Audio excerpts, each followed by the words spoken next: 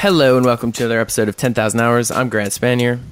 And I'm Vince Kochi. And you are listening to episode 132. Vin, it's not a palindrome, but No, it's not. But what we can do is, I'm going to call this a Grantodrome. I like this. What you do is, you take the first letter, number. Yeah, letter or number. Yeah, in this case, number. A number. You add it. Well, so we're getting mathematical. So the letter might be tough, but you add it to the last number. And in this case, 1 plus That's a 2. two. And if it equals the middle number, that is a Grantodrome.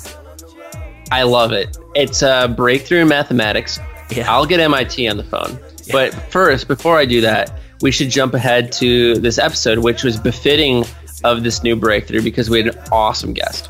Oh man, yeah. What a smart dude who's pushing things. He's providing a lot of resources for people, and I think he's really helping people. And he was generous enough with his time and insights to come on the show. That was John Sonmez. Yep, John Sonmez. As he said in the show, he likes when you pause between the son and the a little med. Sonmez.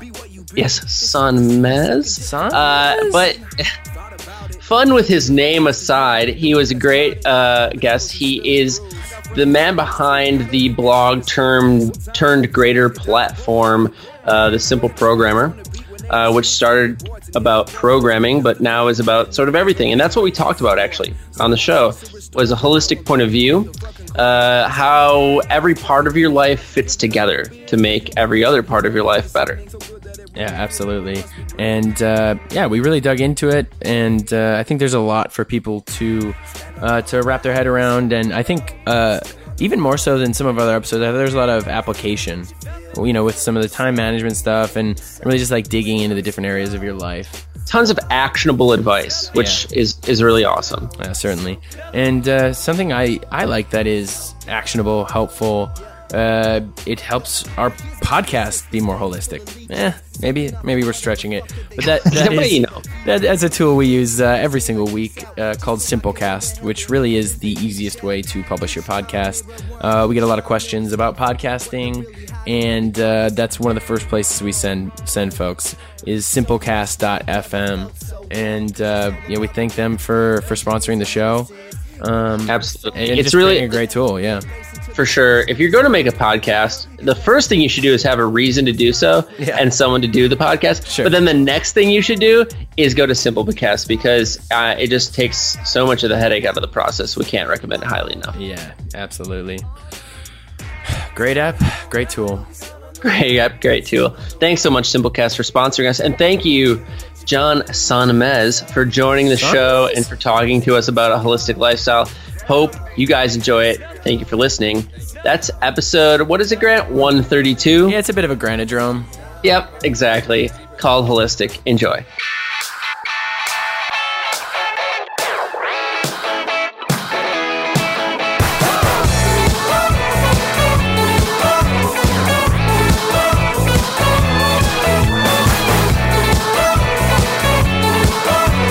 Throwing people softballs is what most interviewers do, and you didn't do that, and that really, like, this is an interview that I'll share a lot because I'll be proud of this because of the way that you guys brought more out from me. So I appreciate that.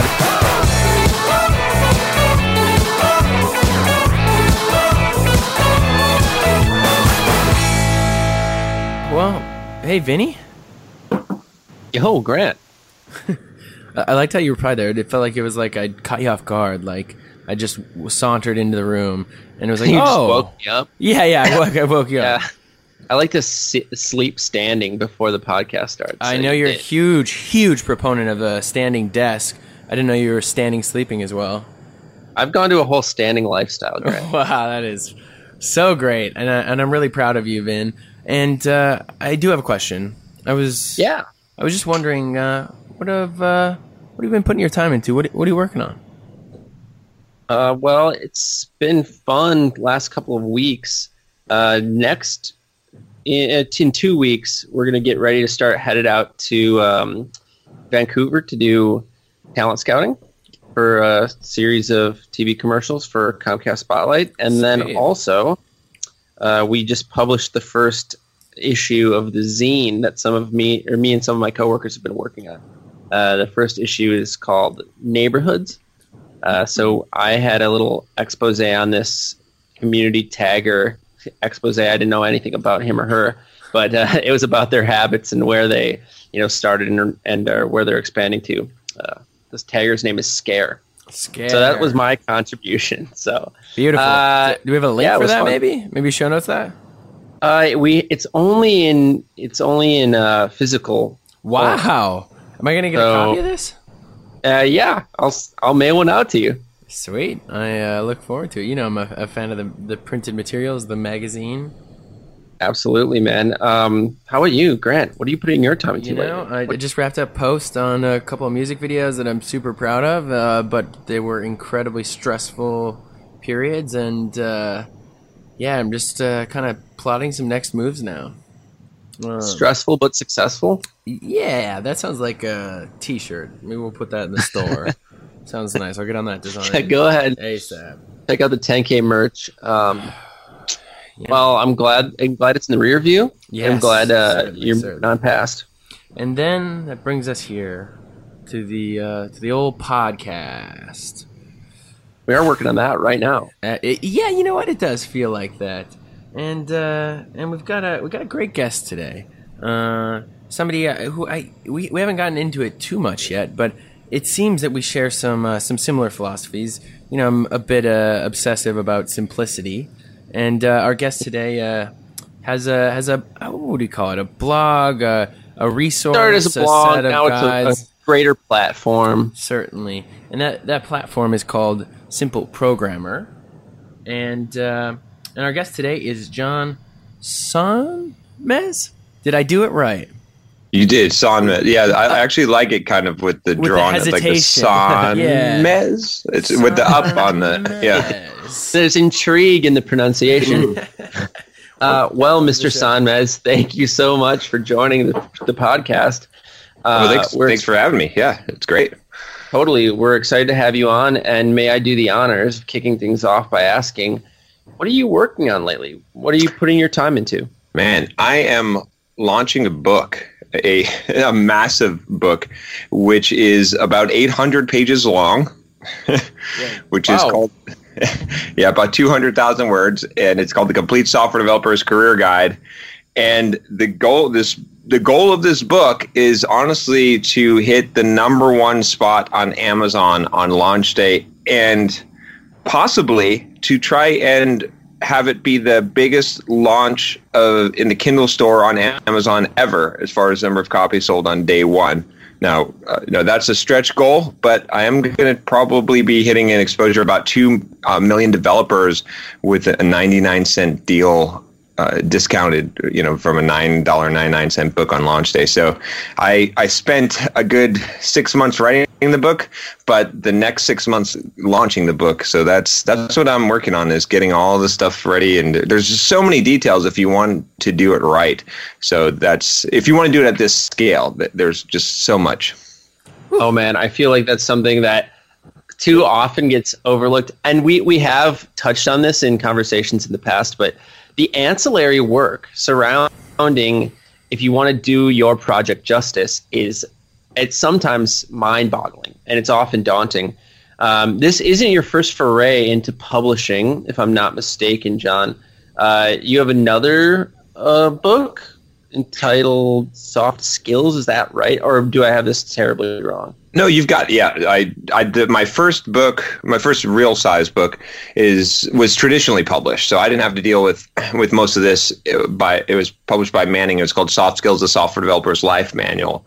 And that book was really about, it's hard to describe. It's like a holistic sense of the life and all of the areas of life besides technical skills for software developers. So everything from finance to fitness to productivity to building a brand, marketing yourself to entrepreneurship to mindset, really all of those things that a lot of software developers and a lot of people that specialize really in any field tend to neglect. They tend to be really sharp in one area, but then they neglect some of the other pieces of their life. So I believe in this kind of really like holistic way of living your life, and so I wanted to bring that to the software development community. John, you've fallen for our classic trap. We've baited you into introducing the topic for us most strategically. Today, we are indeed talking about holisticness, or a holistic point of view, a view in which most of you listeners probably do know, but it's just a point of view, an outlook that encompasses more than just a narrow approach to solving a problem. It's sort of like you have to be your whole self. You have to approach the whole problem to solve the problem at all, as sort of like a what is holisticness 101 explanation. Not very sophisticated, but sets the table at least.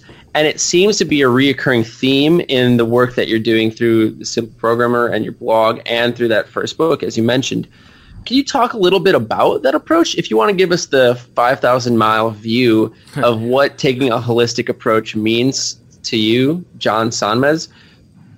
Sure. So what it really means to me, and it's really my purpose, in life, is to share this with other people and to do this myself, which is to maximize my potential in all the areas that I can. Right? If I maximize my potential in one area, that's great, but it's not enough. It's not. I'm meant for, and I think we're all meant for a little bit more than that. And I also think that just like there's synergy when the right people work together on a team, there's internal synergy. There's this idea that when you're, and you see this a lot, you see a lot of people that they're successful in one area of their life and they're super successful in some other area of their life and pretty much everything that they touch. And it's because it's of the synergistic effect. And so what I found is that, as I get better in my fitness and as I get better in the programming that I was doing before and doing YouTube videos and speaking and writing and all of these things, they all sort of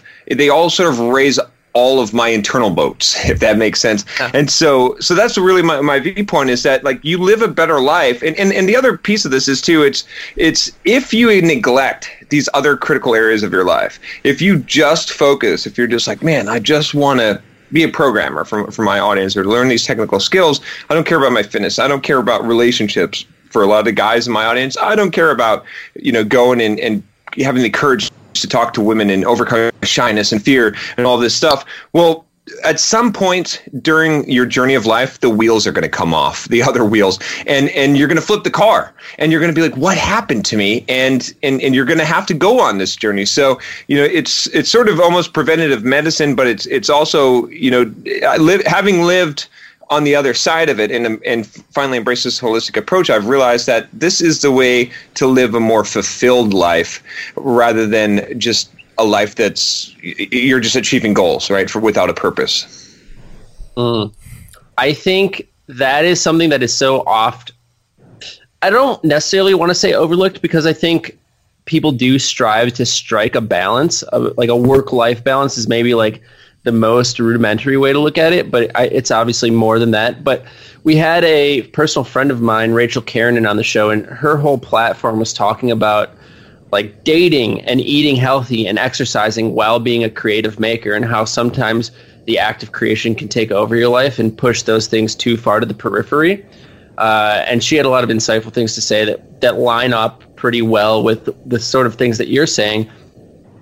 Do you experience, especially in the world of programming, where it's becoming less specialized because of how integrated technology is to our daily lives, but it's a fairly specialized field? Do you encounter any specific hurdles in living a holistic lifestyle when it comes to programming? I think what jumps out to me is the incredible workloads and late hours that are sometimes required of programmers. Yeah, so it's definitely, it's required in the sense, nothing in life is required of us, right? We allow things to be required of us, and I firmly believe that. I think that if you allow people to take advantage of you, they will. I don't actually program anymore. I basically am a full-time life coach. I mean, I hate to use the word life coach, but personal development coach, right? I create YouTube videos. I create full-time. That's what I do. I don't write code anymore. I help my audience is still developers, and I help them to live better lives and to perform better. But I definitely, I definitely can identify with that struggle because I went through that, because there was a time when I had a full-time job coding, and I would run or lift weights in the morning, and then I would get home and I'd spend a little bit of time with my family and eating, and then I would go to work on my second job, my entrepreneurial job, and record videos and do all that.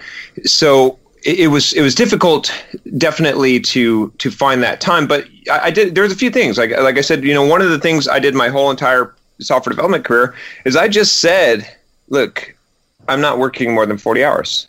Like, you're paying me, like, when and this was very clear when I negotiated a job up front, because I mean, the thing is, like, if you negotiate a salary, what does a salary mean?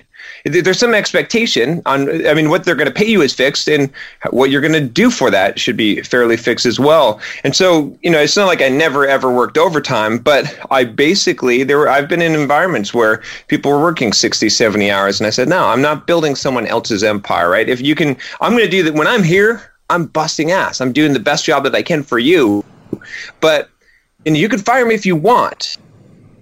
But you're not no one's ever going to fire their top performer just because they're working less hours, right? And if you're in that environment, you want to get out of there anyway. So the real solution to that I found to it is that you have to prioritize things, right? So in my calendar, like, I just came back from my run, and from 3 to 5 every day is workout, is lift weights or run. That's every single day. It's the first thing on my calendar, and it's prioritized in there, so I have time for it, right? And sometimes other things have to go. So you have to set limits and decide how you want to live your life, and work from how you want to live your life. Coming back to the very first thing I said, which was that no one can tell us, require us to do anything. We require ourselves. We just are under the illusion, right? I mean, you don't have to go to work. You don't have to do anything. I see, just walking around San Diego, there's homeless people all around, and they don't have to do anything. I mean, maybe you don't want to end up as a homeless person, but what I'm saying is that, like, if you go to work in the morning, or you take a job, or you do whatever you do,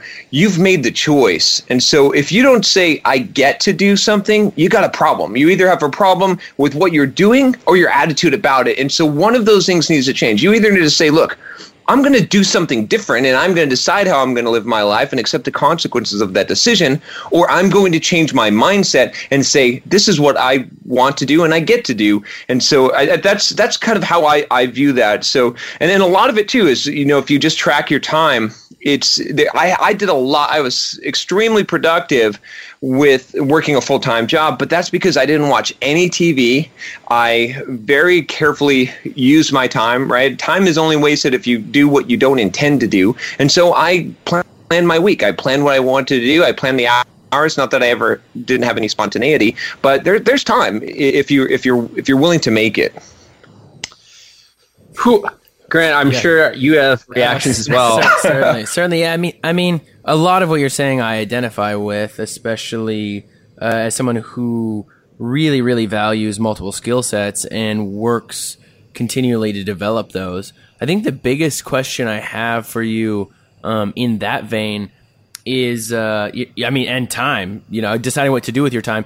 That's so important to me. It's something I take very seriously. But one of the things I run up against is, it is prioritization, but it is for some of it, it's finding those synergies, or what I would maybe think of as overlapping skill sets or complementary skill sets. And I'm just wondering how you approach this holistic lifestyle. What are let's say the categories or the inputs?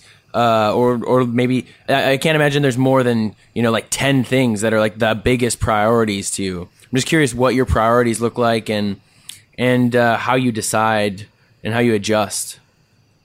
So for me, it begins at there's a guy I really like. His name is Grant Cardone. I've been listening to a lot of his books on audio, and he talks about this idea of being exceptional at everything in your life. That being the bar, and it's sometimes it seems comical, but when you set that standard, you can achieve it. And I mean that's not to avoid answering your question, because to answer your question directly, my answer is really like with that.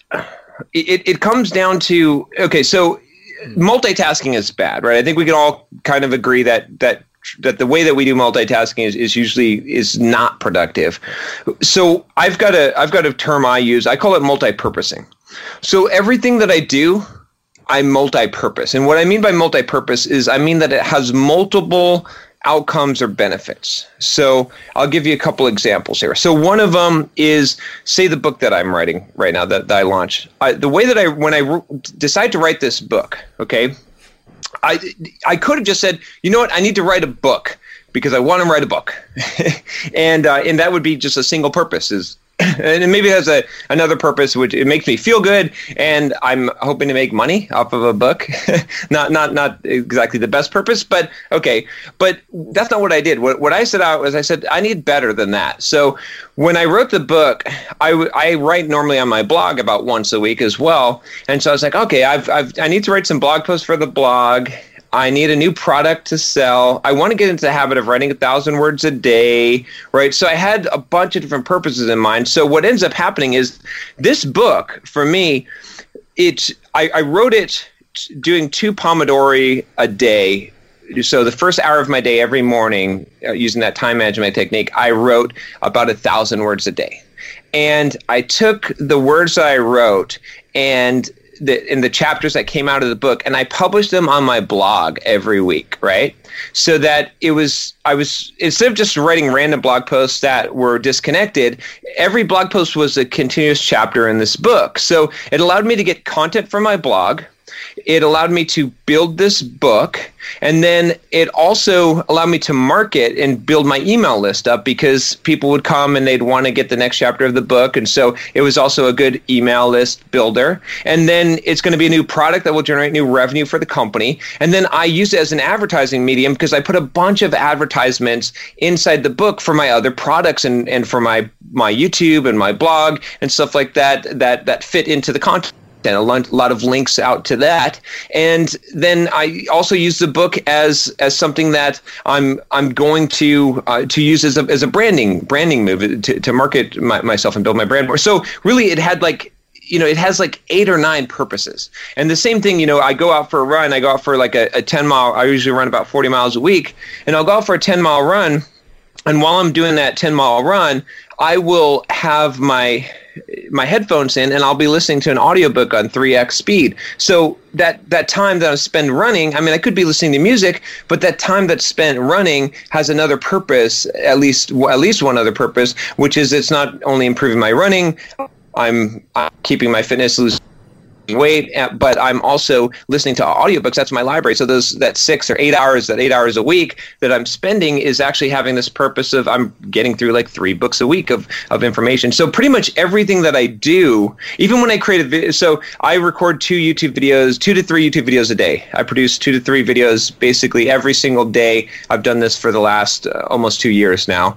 And when those videos come out, what ends up happening is that video that I produce, the audio from it becomes a podcast, and then one of the videos every week gets transcribed and becomes a blog post on the blog, and then the video also goes out to become a video podcast, and then it also makes up content in a newsletter that I send out. So that's super multi-purpose. So I think what you said, synergy, that's how I'm viewing it, is this multi-purposing idea of like, when you do stuff, make it do more than, sure. Multitasking is the opposite of this, right? I think that's fair. I think, it's a lot of complementary, multi-purpose. I totally see the vision for that. I'm wondering then, what does holistic mean for the lifestyle then?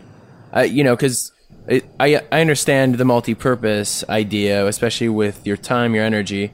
But let's just say when we're trying to go multi-purpose, with your life. What are those elements? Or when you talk about that with other people, how do you frame that to them in deciding maybe what a quality holistic life is to them?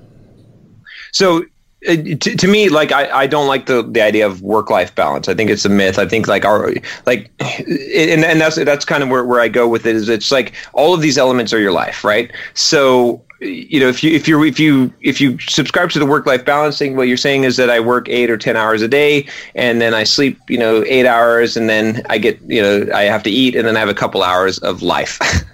That sucks. That's not, I'm not living my life like that. Or you would live for the weekends, right? That sucks. But so instead it's the integration. That's where that kind of holistic viewpoint comes in, is it's like my work is my life, and I go through different seasons and in different aspects, but I make sure that, I mean, there's key areas that I want to focus on and make sure that I'm keeping up to par, right? So fitness is really important, right? Like I said, I run 40 miles a week. I lift weights. I just did a marathon. Like I keep that level up of my diet and fitness as much as possible. I eat one meal a day. I fast until 5 every day, right? That helps with the discipline. That's kind of synergistic.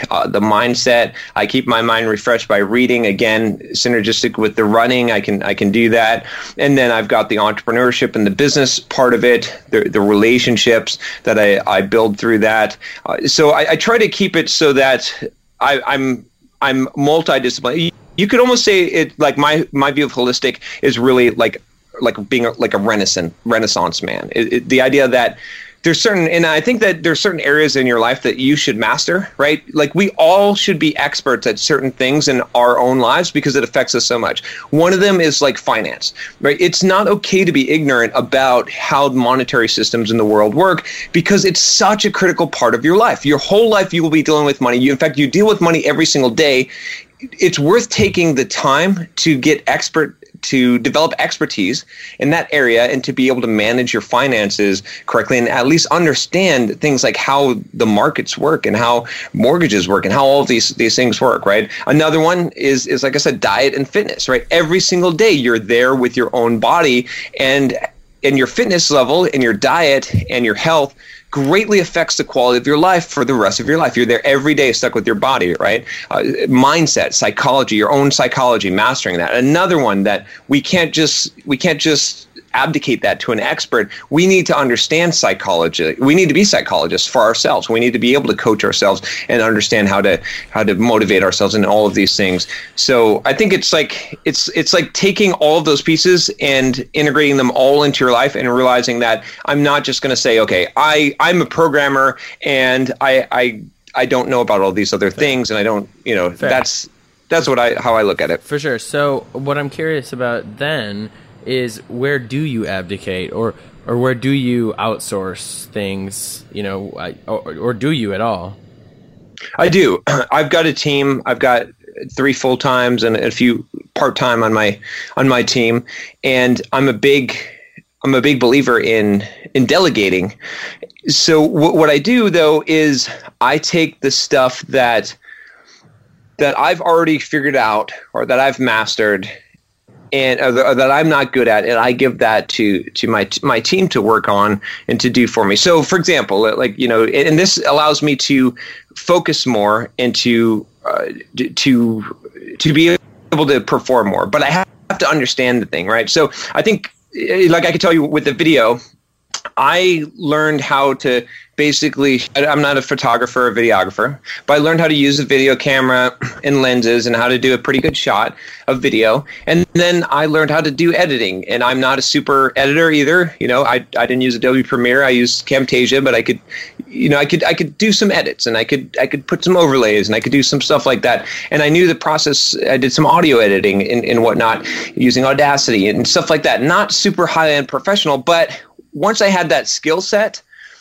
I didn't need to develop that skill set further, but I hired someone. So when I do my videos now, I essentially just record the video, and that's all that I do. That's my area of creativity and expertise. And then I drop it in Dropbox, and my video editor takes everything and does everything from there. The last time I touch the video is when I drop it in Dropbox.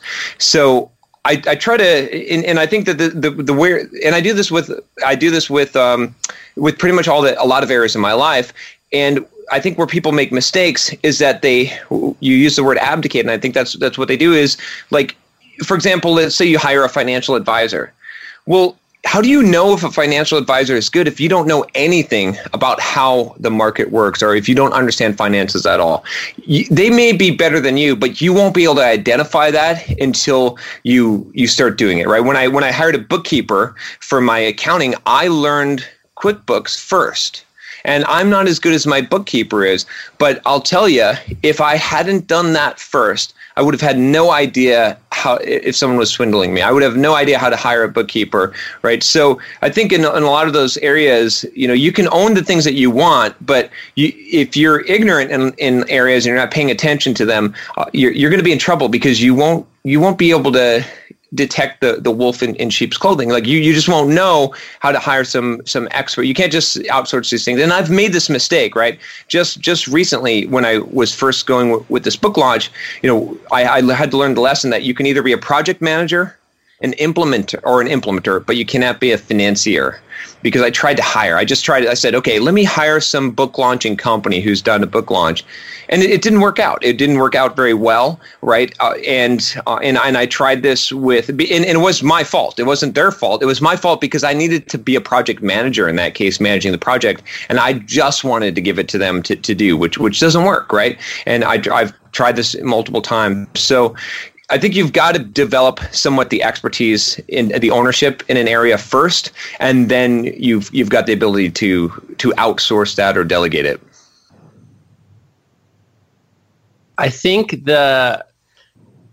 what's really charming, maybe charming is not the right word. I think it's enlightening and also emboldening to me is how it seems that this philosophy of yours is so well integrated. You can just talk so seamlessly about it, and it really does seem to pervade every point in your life. I do want to, it's sort of a backpedal at this point, since the conversation is flying at 1,000,000 miles an hour. Yeah. But you mentioned that a work-life balance is it's not a real thing.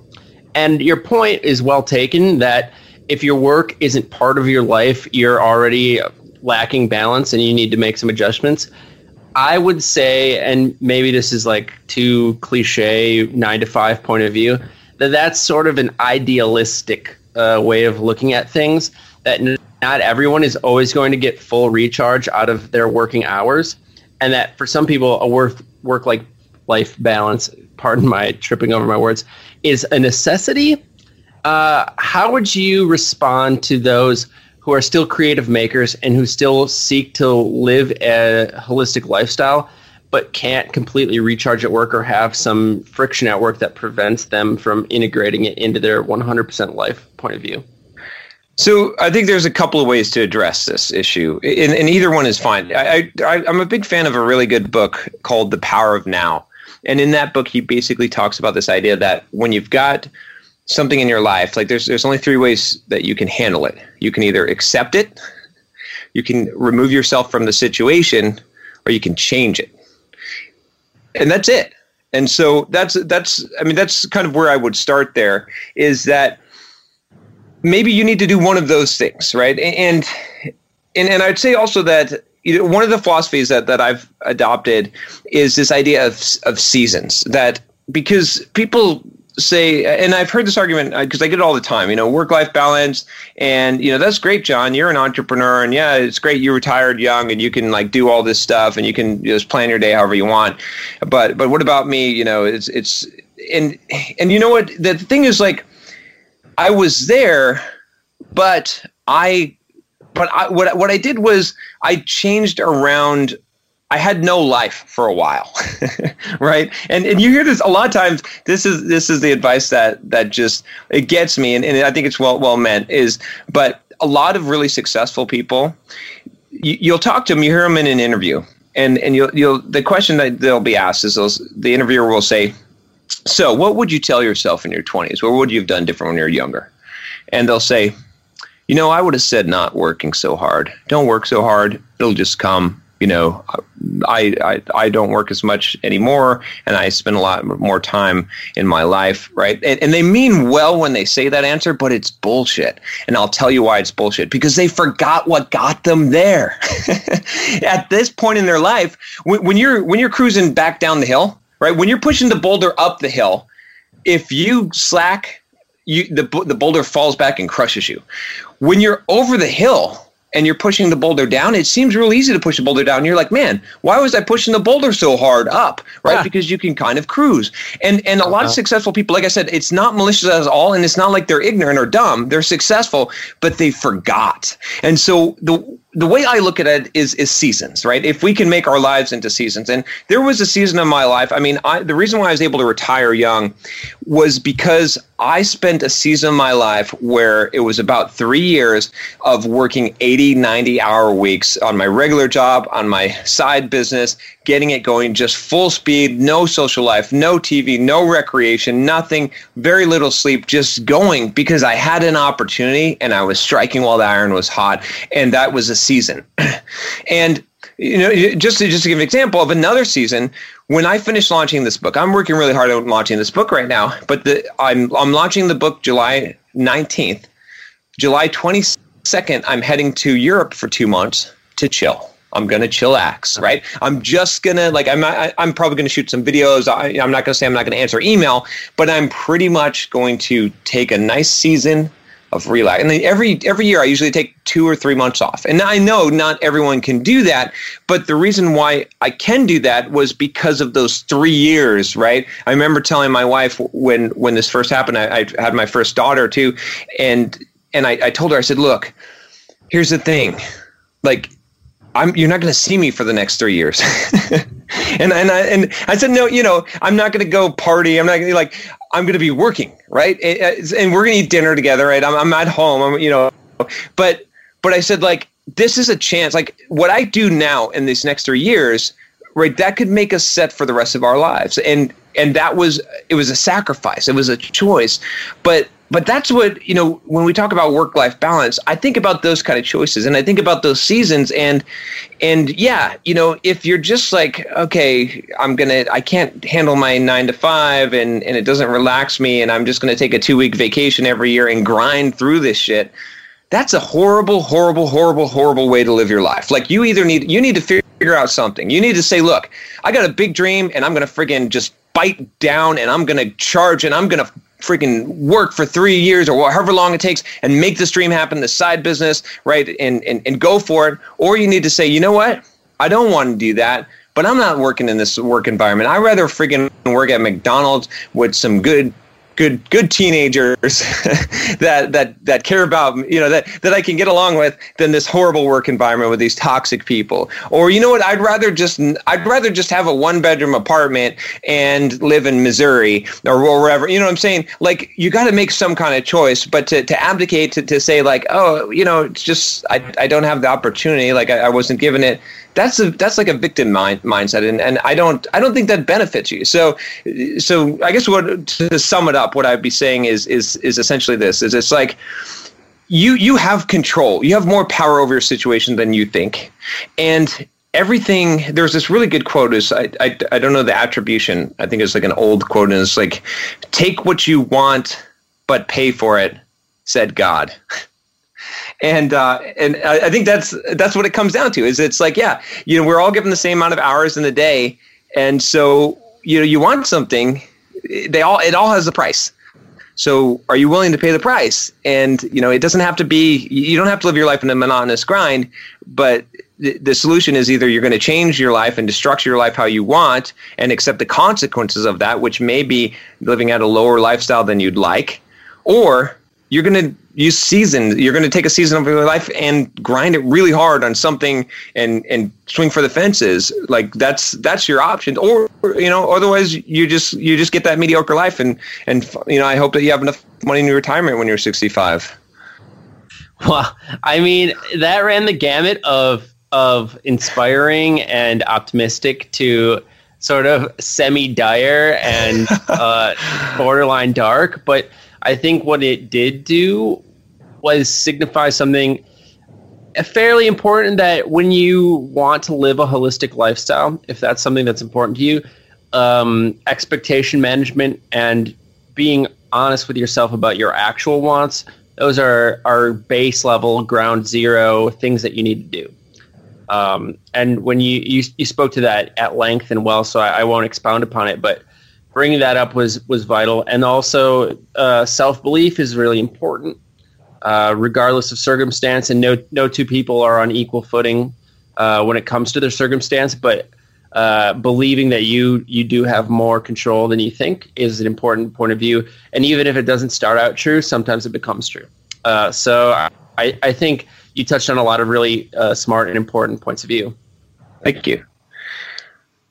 Grant, do we have maybe if we want to take our eyes off of the sky, the horizon, the broad perspective, and bring it down to earth, maybe focus a little closer to the ground? Maybe we could chat about something a little bit less, I want to say germane to the topic. Vinny? I think that's a good way of describing it. It's not germane, and it's also something we carry around with us every day. Well, you know what? Not everyone. I am belying the barefoot community out there. Yeah. We're talking today about kicks, shoes, what goes on your feet. John Sanmez, if you're not familiar, each week we take a departure from the topic to talk about something sort of off kilter. This week it's about shoes. Are you a big Kicks fan? Do you care about kicks? You know what? In general, I would say I haven't, but I did something really weird. You guys are going to think this is kind of funny. I hired a personal stylist, like an image consultant recently, because as my YouTube channel was hitting 100,000 and I wanted to expand my platform, I said, you know what? I could probably use an outside eye. And so she turned me on to the world of shoes, and I bought some expensive shoes, and I love how they look. I'm actually my mind has changed a little bit on shoes. I kind of thought they're not important. No one pays attention to shoes, but I have been converted, I suppose. Well, you must have some opinions on running shoes as well, yeah? You know, I vary between running with like level 5 padded shoes, which are like Brooks, and running in sandals. If you've ever read the book Anti-Fragile, it's sort of like the barbell strategy. It's like, you know, some people say, oh, you need good running shoes, and other people say, oh, you know, natural barefoot running is the best thing for you. And so I figure, well, you know, if I do both, then I'm pretty safe, right? The classic bet hedge. I love it. That's interesting because I feel like you don't hedge your bets in most of your other stuff. Yeah, it's weird. It's like, but there's always some secret hedge. Like, it looks like I'm a big risk taker, but there's always some real, like, really tricky hedge in there that isn't apparent. That's kind of the funny thing. That's a good way to live, though, right? That's like that's the secret.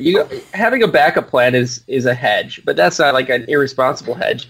What I liked about your first point of view, the first thing you said about hiring a personal stylist, that doesn't sound weird at all. We always outsource responsibilities in our life, especially ones that we don't fully understand. And to hear that you've come around on it, like, I think important to the topic at hand, which is the cardinal sin of the off-topic topic, but to sort of relate it back, the Russell Westbrook philosophy. He's a basketball player who's also a fashion icon, and he says the phrase sometimes, "Look good, play good." Mm-hmm. It's true though. If you feel good about different parts of your life, especially personal appearance, which is such like a programmed thing for humans to care about, it's like, if you look good and you feel good, then you're going to start to perform better too. It's very true. How you dress directly affects your personality. It really does. Oh, totally. And I had no idea. I mean, I'm going to sound a little bit snobbish maybe, but I bought a $200 shirt, okay? And I would have said, what the heck? There's no difference between this shirt and another shirt until I put it on. Well, okay, a $200 shirt that was a plain white shirt. I did a YouTube video with that shirt, and everyone is like, wow, what is that shirt? I mean, it looks like a T-shirt to me, right? But there's a difference. There's a difference in quality, and I feel so much better when I have that shirt. Maybe it's just because I'm like, this is a $200 shirt. I don't know. It doesn't matter. Like if it's Dumbo's feather, but it changes how you feel. If you feel like you've put some care into it, and if you manicured your appearance, there's a certain way you carry yourself. Yeah, it feels good. I will say, I've my girlfriend is like got some of the swaggiest style I've ever seen, and since we started dating, I've just like kind of stepped out quite a bit stylistically. And I've noticed I direct a lot, and I realized like I just like dressing. Swaggy is like a big word. That's maybe, but it just like more stylized, like more representative of me, more fun. It affects my directing style, and it affects, I think, the mood and the tone I'm setting when I'm on set. And actually, that's, I think, why I was thinking about kicks. I got some new kicks recently, Vin. Actually, I got a couple pairs of Adidas. Can we get the name? We'll get those in the notes for sure. Yeah. I got one actually. One pair of these Adidas like Prime Knit, they're called. It's like Oreo Glitch Pattern is the name. It's just a fun name. I like the name. The name is already a home run. And then I got some real like dad shoes, like those kind of like, they seem almost New Balancey, like padded kind of vibe. But then they've got a little Dad pop. swag is in. Dad swag is in, a little pop of pink. And then I've also been rocking, although it's so hot out, but I've been rocking a pair of like almost like combat style like Doc Martens. And I just I feel like a god in them. I feel like a badass. Like I could stomp on anything, man. Yes, dude. Yes, feeling powerful in your clothes or feeling light and agile in your clothes. These are all things that are real, and your personal appearance does, for better and for worse, impacts your emotional state. I think it's super interesting, and it's not the same for everyone. Like some people, the dress for success mentality is real, and they wear a suit to work and they feel good and they perform. And some people need to feel free and unabated and even maybe a little rebellious. And I have people that come to work in joggers and like 17-year-old t-shirts, and that's how they do their best. It's just a really interesting way. It's like an outward reflection. What's your kick situation, Vin? Yeah, we have sort of derailed from kicks. I like kicks. I don't have like what I would say the appetite for the real sick kicks. I do love, maybe it makes me basic, but that boat shoe lifestyle or that sockless loafer, these sort of things are right up my alley. And I love summer because I can do like the slacks and no socks, and that's a look that I think is okay on me. Hell yeah! But it is. I totally understand that it's like a basic look, the basic white dude look, and I'm okay. You've always had this kind of. You've always had kind of a classic like. You've had a kind of a refined like Vinny style that I really appreciate. That's super kind of you to say. I don't disagree, but I could see how the world would disagree. So I appreciate. You know what? We don't need them, Vin. That's right. It's you and me. You and me. It's you and me and John. Microphones and what else do we need? Do you need a turntable? Yeah. Yes. I got those. Well, maybe we should all lace up and move on. Love it, Vinny. Horizon. Love it. Into a new season, shall we? Oh yeah. I mean, it's still going to be season 4, but yeah. Well, it's funny though. Like as you were saying that, John, you were talking about seasons earlier.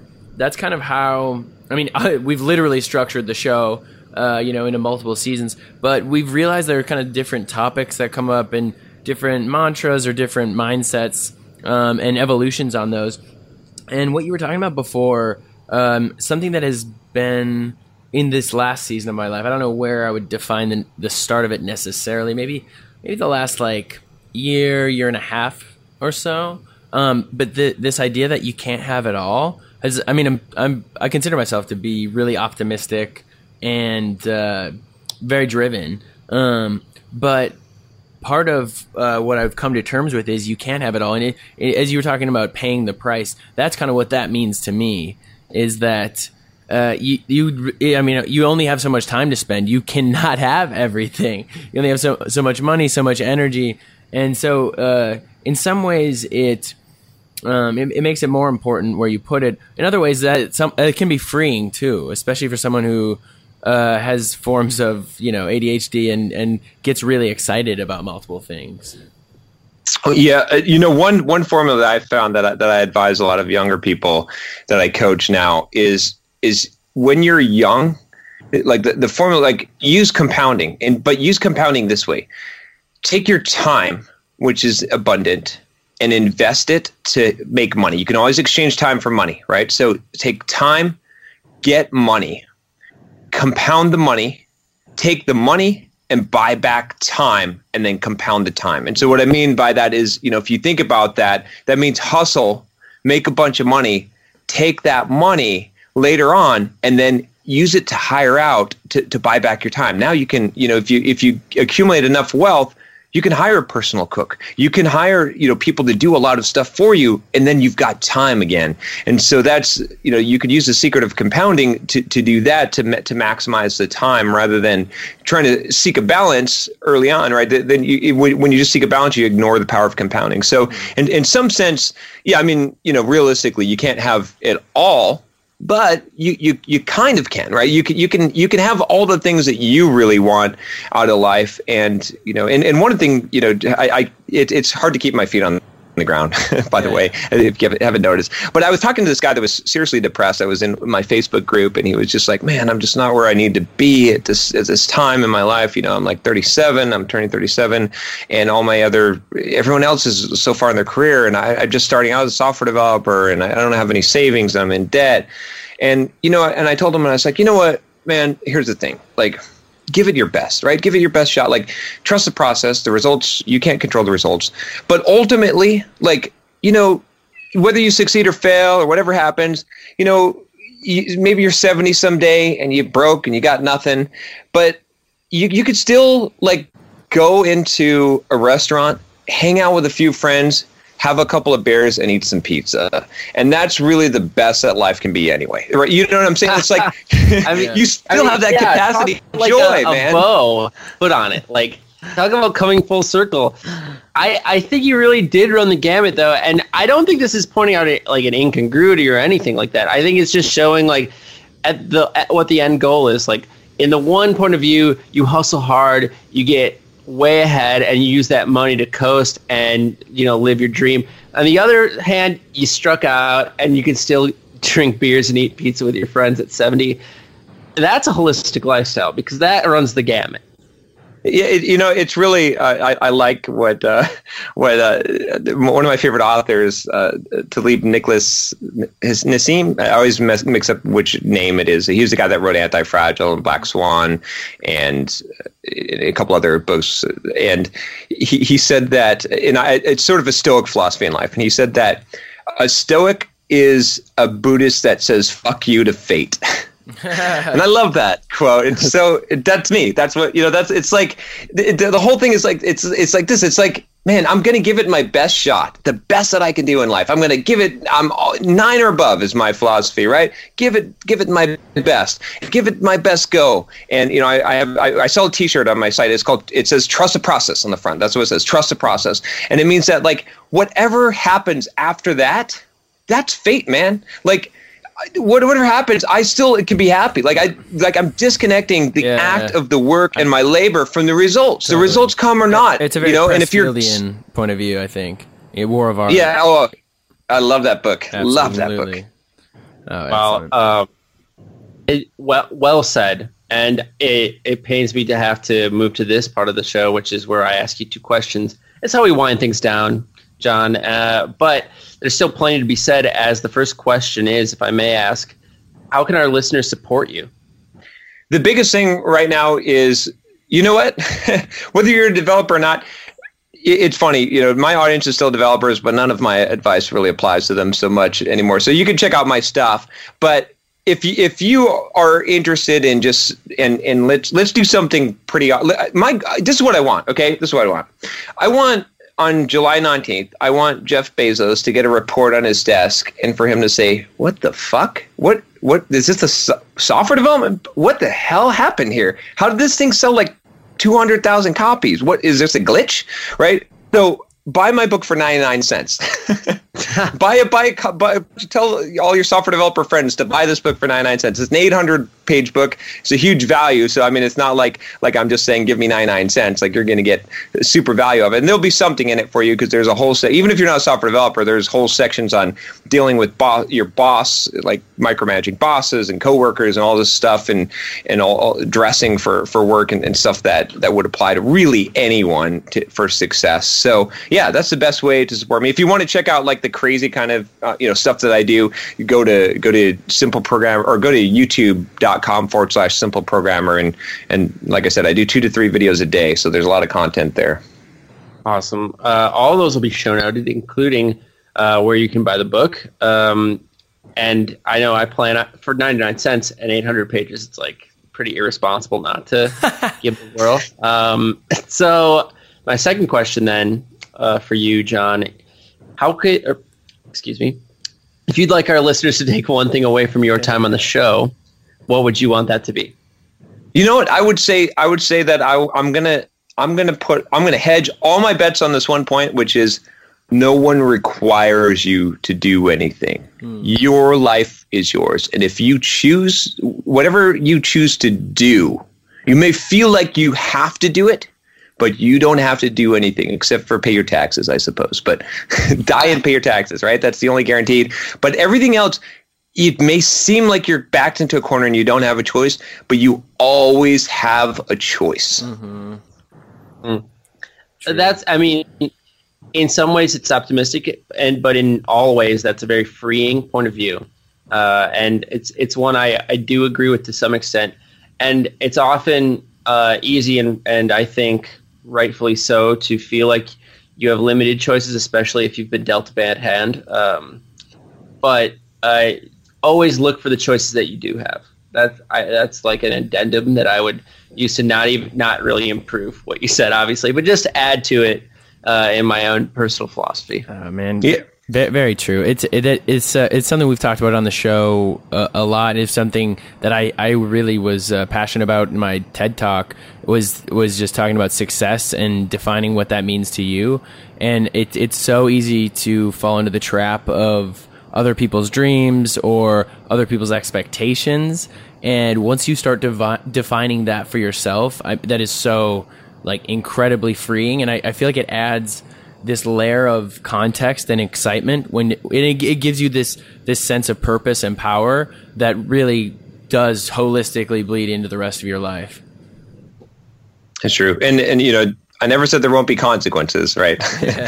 You have the choice. There'll be consequences. You got to pay the price, man. It's claimed. It's been displayed. Well, thanks so much, John, for joining us and for a really a positive discussion. It's been a blast. Yeah, thanks for having me. You guys are awesome. Oh, thanks. That's really what I was going for. I was trying to mine a compliment. Finally. Right there we go. If you would be so kind, we do have one more request. Our personal philosophy is to ship it. At the end of the day, you have to make something and get it out there to the world. So if you could, as many of our guests in the past have done before you, give us a John Sonmez ship it to close things out, that would be awesome. We'd be grateful. All right. Ship it!